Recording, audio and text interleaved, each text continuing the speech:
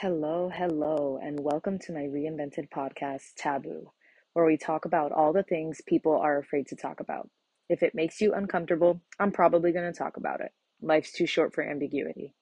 So thanks for listening, and here we go.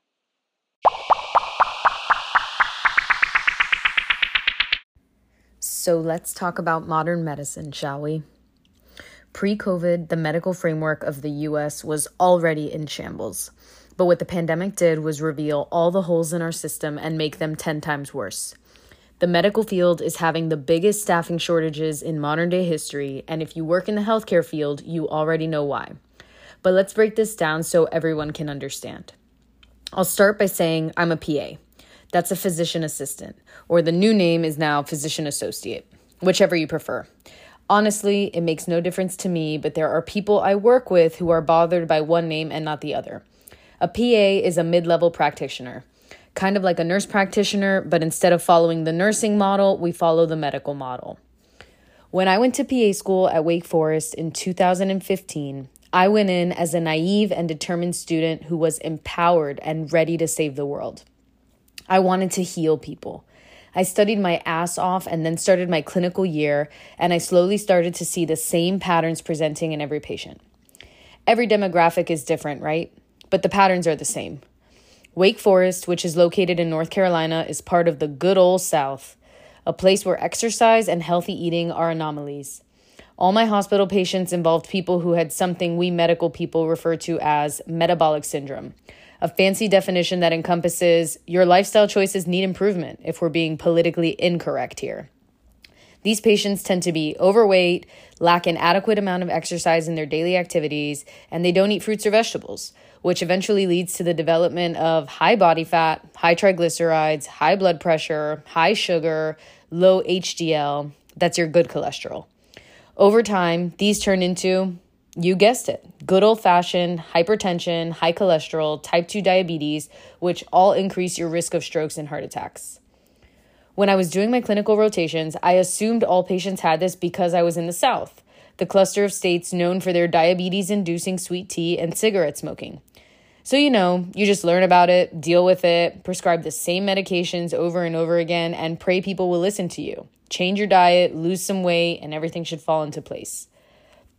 Then I moved to New York City in July 2017 and got a great job working at an FQHC.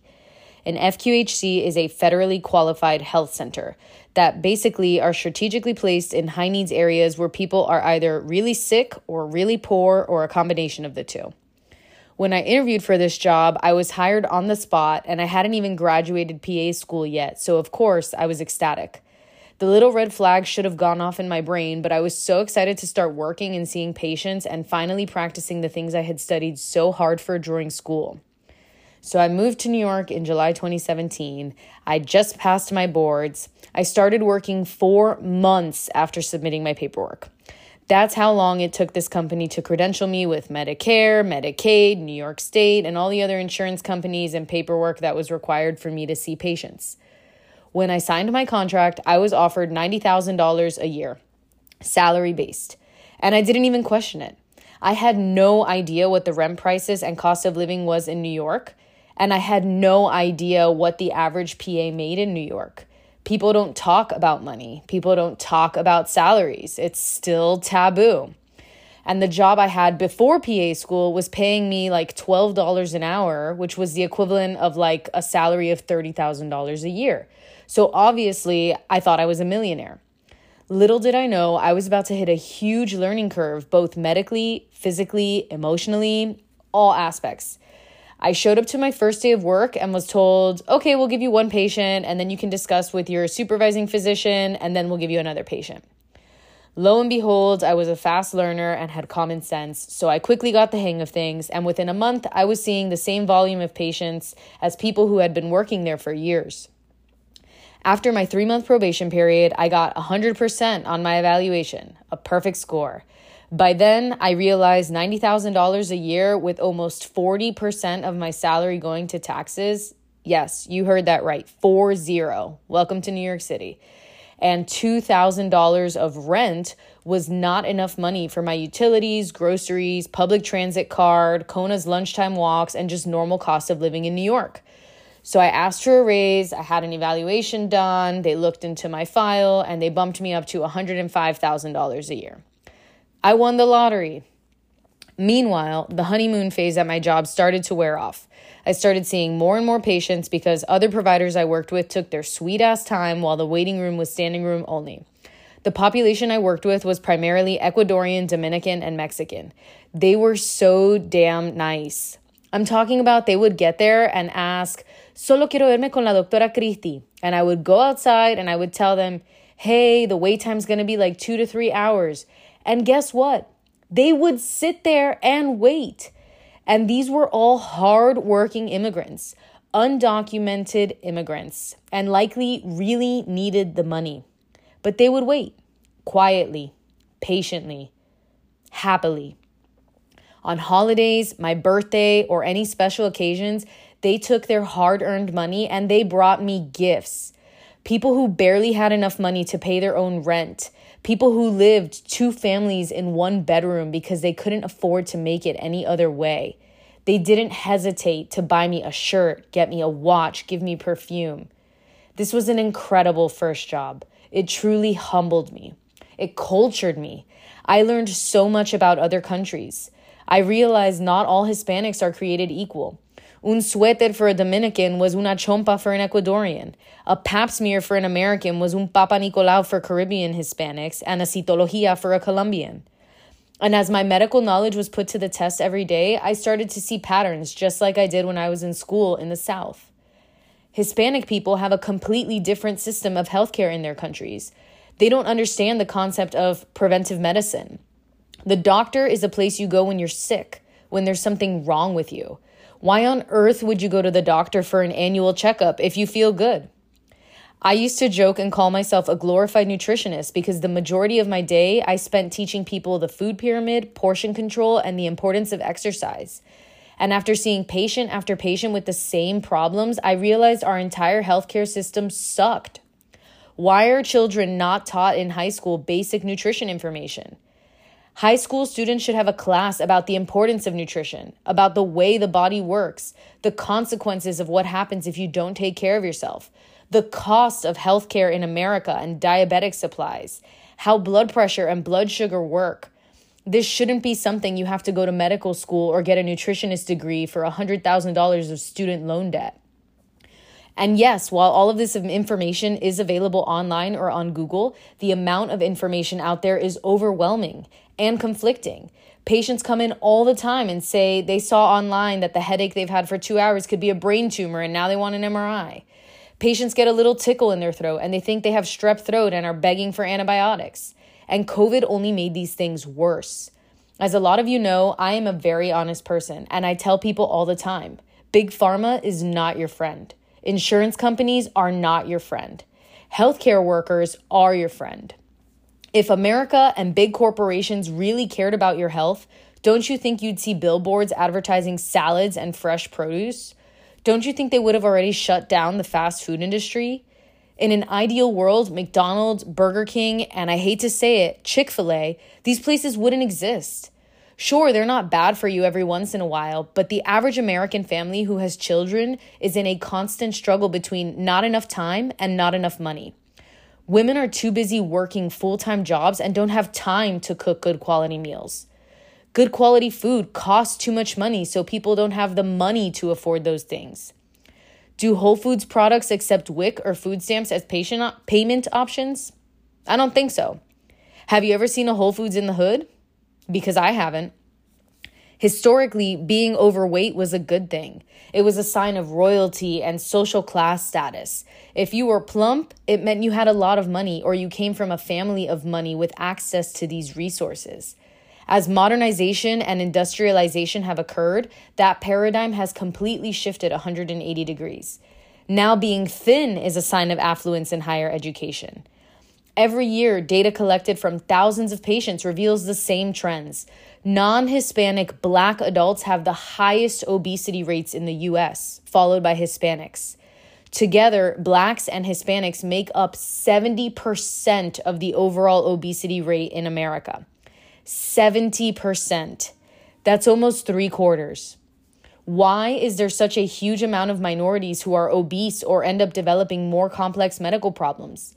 It all boils down to health literacy, socioeconomic class, which is the fancy way of saying the more education and degrees you get, the more likely you are to be health literate and health conscious. And the more money you make, the more likely you are to be health conscious and make healthy food choices. It's easy to understand these concepts when you look at today's economy. McDonald's sells 2 cheeseburgers for $2. If you want to make it a meal and add a soda and fries, it's $4.89. But a salad is over $5. A bare bones bowl at Chipotle is under $10, but a salad from Just Salad costs $15. And as much as I'd like to sit and blame big pharma and fast food monopolies like McDonald's and Taco Bell, the only people who can be blamed are ourselves. Every day we wake up and we get to make a choice. Am I going to work out or am I going to hit the snooze button? Am I going to get a seltzer water or am I going to get a large Diet Coke? If you don't care about yourself, who else is going to care about you? I know times are tough. I know money is tight, but guess what? We all choose what we spend our money on. Everything in life is about our priorities. I used to tell my primary care patients, pay now or pay later. The choice is yours. Would you rather pay $15 for the salad now or $100 every month for your future diabetes medications?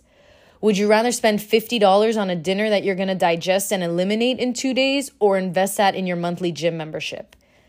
If you can't already tell, this is one of my biggest pet peeves. I loathe when people tell me, I don't have that kind of money, or I don't have money for that.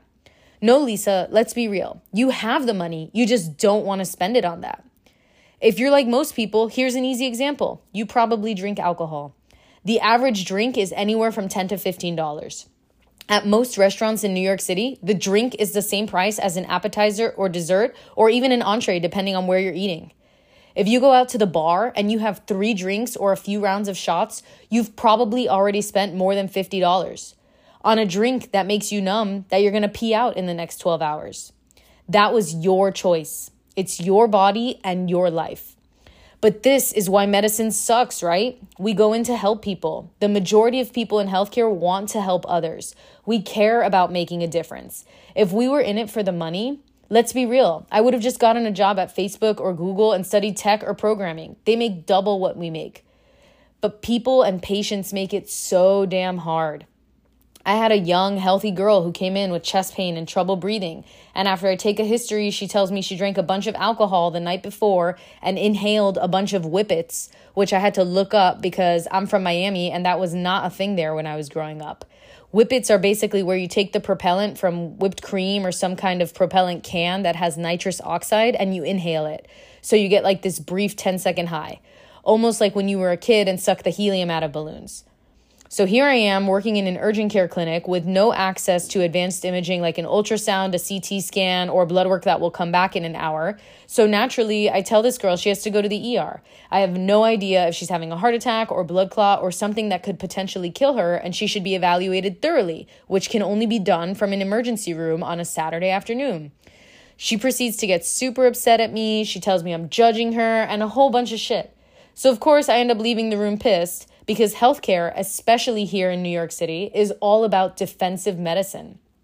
Every chart and every paragraph we write down for documentation is all to protect us from future lawsuits and defend the decisions that we are making. Everything in America is about suing people, which is one of the things that makes medicine so unattractive right now. Almost everyone I work with who has been practicing for 10 or more years has had some kind of lawsuit case they're going through or that they already went through. Think about it. Medicine is the only career where we have to be perfect. There is no grace period for a mistake. We are treated like robots and expected to nail a diagnosis for every patient we see 100% of the time. God forbid you misdiagnose one patient out of the 10,000 you've treated, you just pray it won't be the one that costs you your career. The can of worms that was COVID only exacerbated this further. Chest pain and trouble breathing are now thrown around by patients the same way they tell me, oh, my throat hurts. I remember being told in school that medicine is an art, and boy, have I learned how true that saying is. Sifting through the bullshit and trying to pull teeth from people and figure out, okay, is this person actually having a heart attack or something that could kill them? Or is this just anxiety? This has become the forefront of every encounter I see.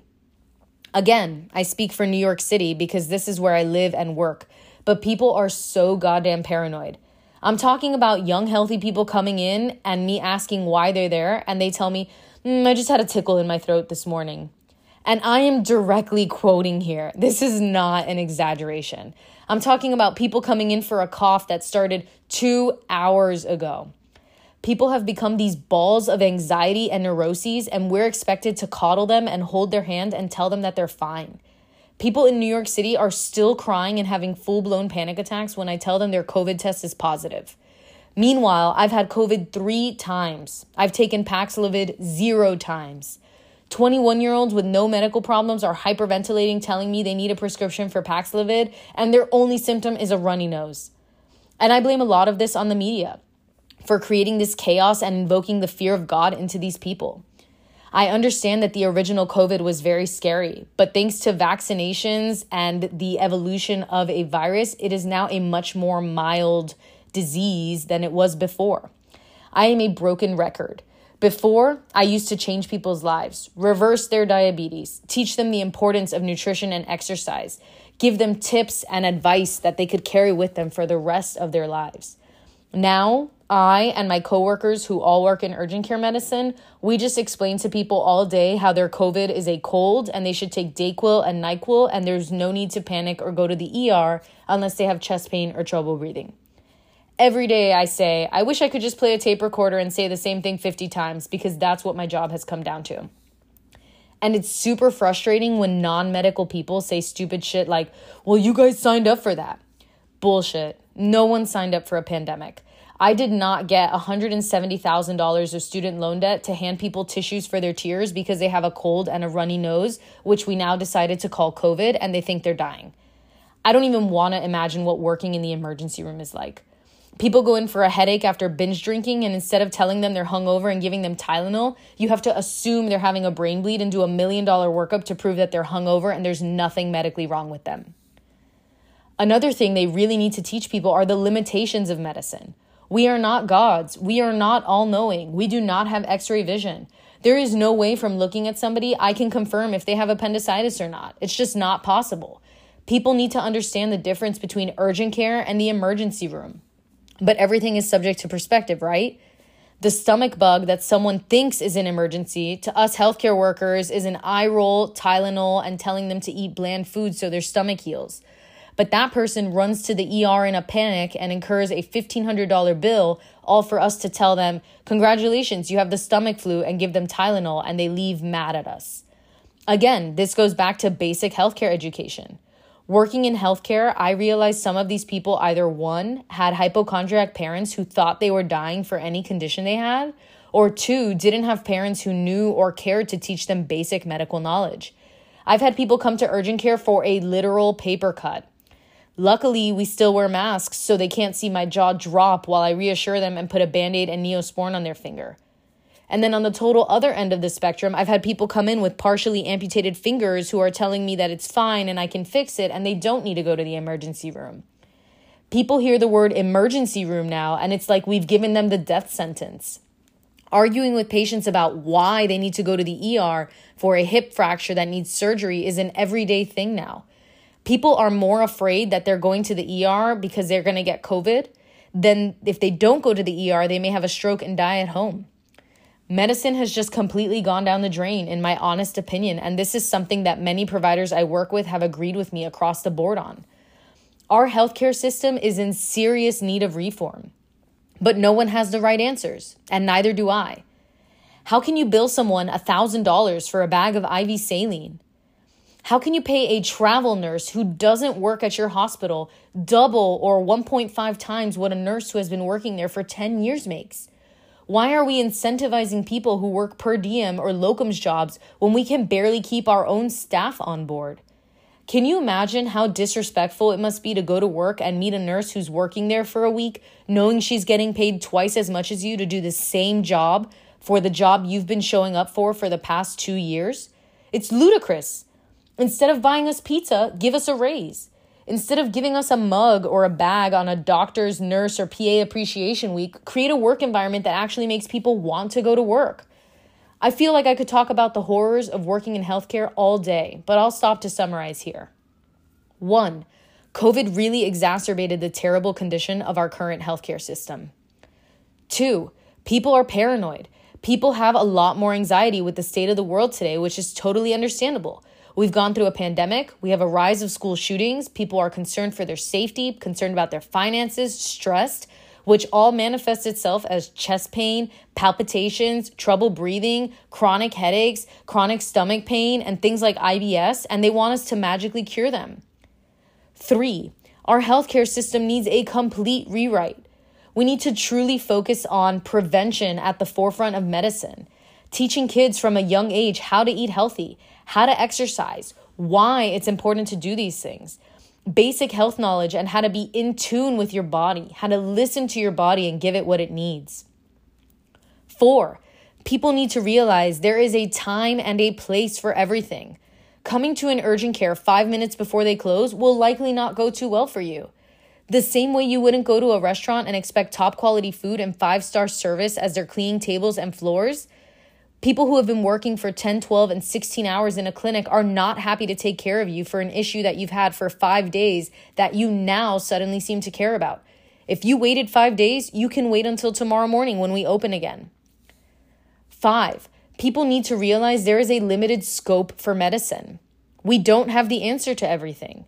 You can go to a kidney doctor, but if you start telling them about your chest pain, they're going to be frustrated and annoyed because that's not in their job description. The same way you wouldn't go to a nail salon and ask someone if they can dye your hair. There are different specialties with different training.